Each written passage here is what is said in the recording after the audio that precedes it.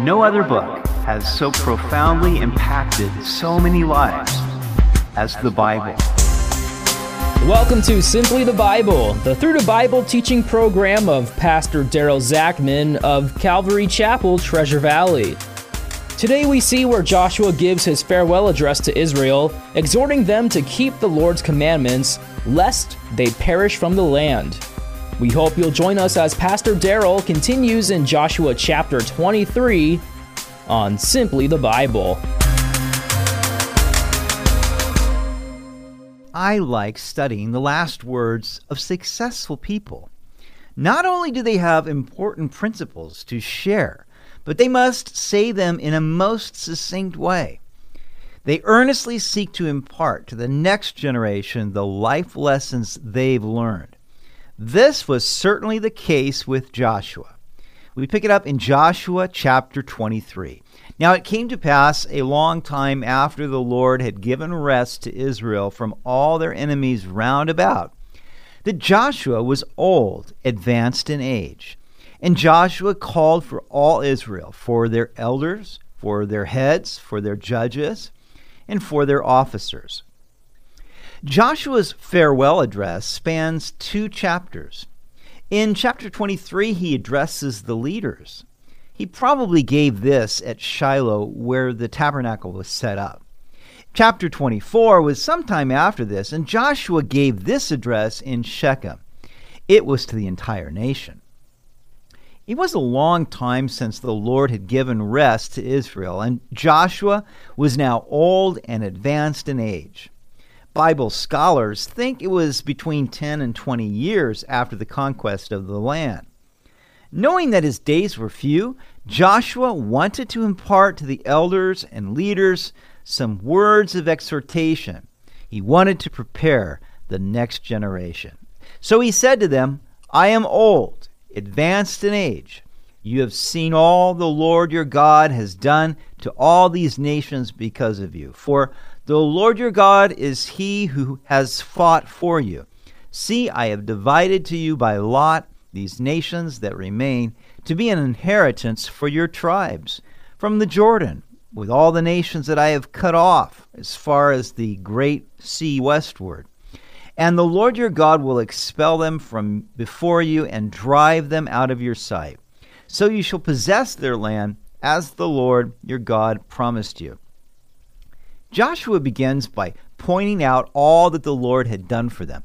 Joshua had been a very successful military commander, but he didn't point to his record or his courage. Joshua gave the credit to the Lord for all that had been accomplished in defeating the 7 nations of Canaan, because it was God who fought for them. Joshua had divided the land among the 12 tribes. They had subdued the land, but there were still pockets of resistance in each tribal territory. There were still some Canaanites dwelling in the land. Now, in some cases, the Israelites had forced them into slave labor, but they had not completely driven them out. There was still work to be done. There were still battles to be fought. Therefore, Joshua encouraged them that just as the Lord had fought for them before, he would continue to do so. God would go before them, but they had to go and possess the land. Verse 6, "Therefore be very courageous to keep and to do all that is written in the book of the law of Moses, lest you turn aside from it to the right hand or to the left, and lest you go among these nations. These who remain among you, you shall not make mention of the name of their gods, nor cause anyone to swear by them. You shall not serve them, nor bow down to them, but you shall hold fast to the Lord your God, as you have done to this day." When the Lord first commissioned Joshua to lead Israel into the promised land, he told him in Joshua 1:6, "Be strong and of good courage, for to this people you shall divide as an inheritance the land which I swore to their fathers to give them." So now Joshua was saying pretty much the same thing to the leaders who would come after him. Be very courageous to keep and to do all that is written in the law of Moses. The truth is that it takes courage to go against the flow of this world and against the tide of popular opinion, to stand for God and His Word. And many people turn aside and conform to this world. No doubt Joshua saw this tendency already happening, and so he warned them. His concern was that because the Canaanite nation still existed, that they would be a corrupting influence, and that the children of Israel would learn the name of their gods and eventually be drawn into worshiping them. We should point out that these foreign gods were actually demons, and those who worshiped them would become like them, corrupt and vile. Their religious rites were immoral, unclean, dehumanizing, and destructive. But they were also seductive. The only hope that Israel would have in resisting this corruption was to hold fast to the Lord their God. The Hebrew word that is translated hold fast is the same word used in Genesis 2:24. Therefore a man shall leave his father and mother and be joined to his wife, and they shall become one flesh. So there it's translated joined, but it's the same Hebrew word, and it means for a man to cleave to his wife. And just as a man would cleave to his wife, so the children of Israel were to cleave to the Lord. In fact, Israel did enter a marriage covenant with Yahweh at Mount Sinai. Therefore, if they departed from Him and worshipped foreign gods, God would consider it to be spiritual adultery. Verse 9, for the Lord has driven out from before you great and strong nations, but as for you, no one has been able to stand against you to this day. One man of you shall chase 1,000, for the Lord your God is He who fights for you, as He promised you. Therefore, take careful heed to yourselves, that you love the Lord your God. Joshua was quoting Moses here, saying that, hey, if you are faithful to the Lord, one of you shall chase 1,000 of your enemy, just as Moses had said. But he said, you got to take careful heed to yourselves, that you love the Lord your God. And really, that's always the problem. The problem is ourselves, our own flesh that wanders. And so he said, take careful heed, watch yourselves, and see to it that you love the Lord your God. Or else, if indeed you do go back and cling to the remnant of these nations, these that remain among you, and make marriages with them, and go into them, and they to you, know for certain that the Lord your God will no longer drive out these nations from before you, but they shall be snares and traps to you, and scourges on your side, and thorns in your eyes, until you perish from this good land which the Lord your God has given you. Joshua was deeply concerned about them making unholy alliances with the people around them, and it would be gradual and progressive. It would begin by them simply tolerating the people, the Canaanites, the ones that they were commanded by God to destroy. They would let them remain in the land and tolerate their vile practices. Then they would begin to intermarry with them. And of course, as soon as they would do that, they would be drawn into worshiping their foreign gods. If they did that, then God would no longer go before them and fight their enemies. So they would lose power in military conquest because God would no longer be with them.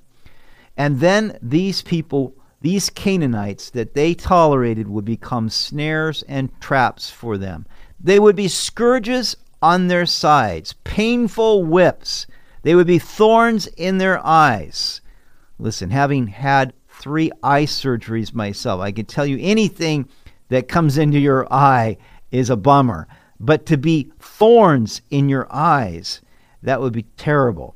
And finally, they would perish from the good land that God had brought them into because they failed to hold fast to the Lord and instead were conformed to these nations around them.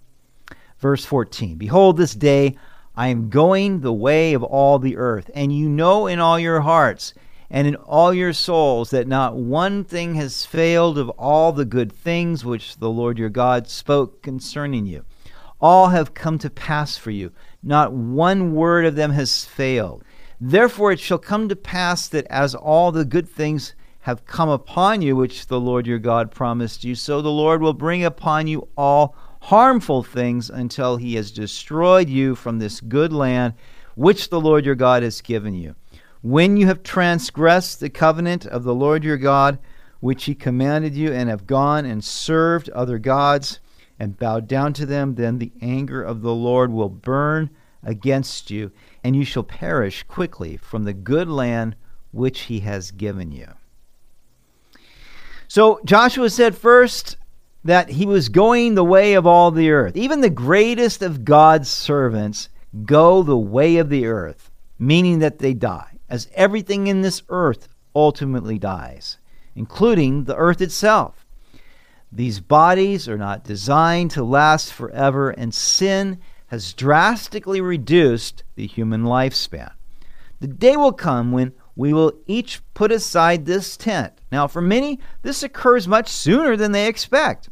Others nearly make it to the century mark.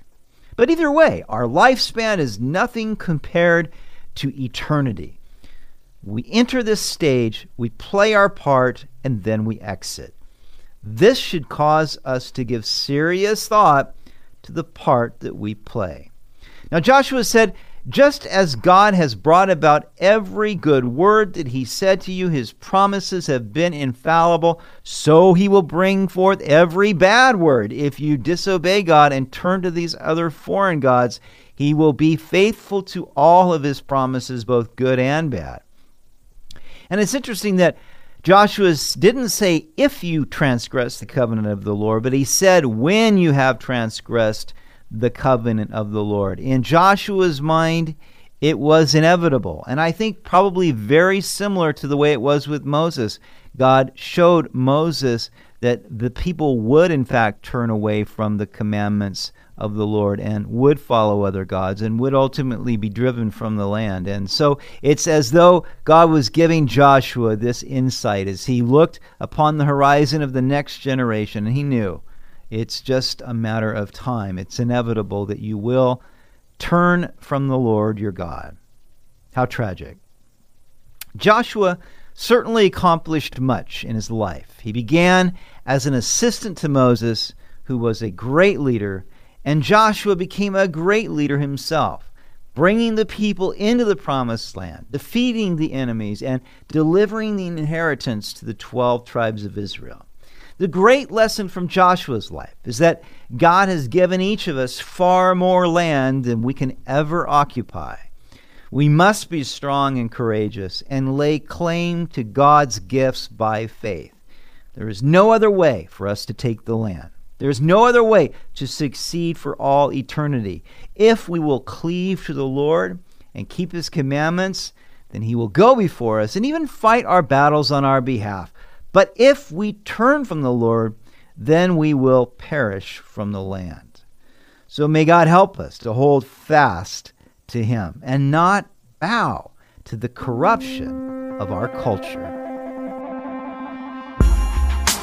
You've been listening to Simply the Bible, the Through the Bible teaching program of Pastor Daryl Zachman of Calvary Chapel, Treasure Valley.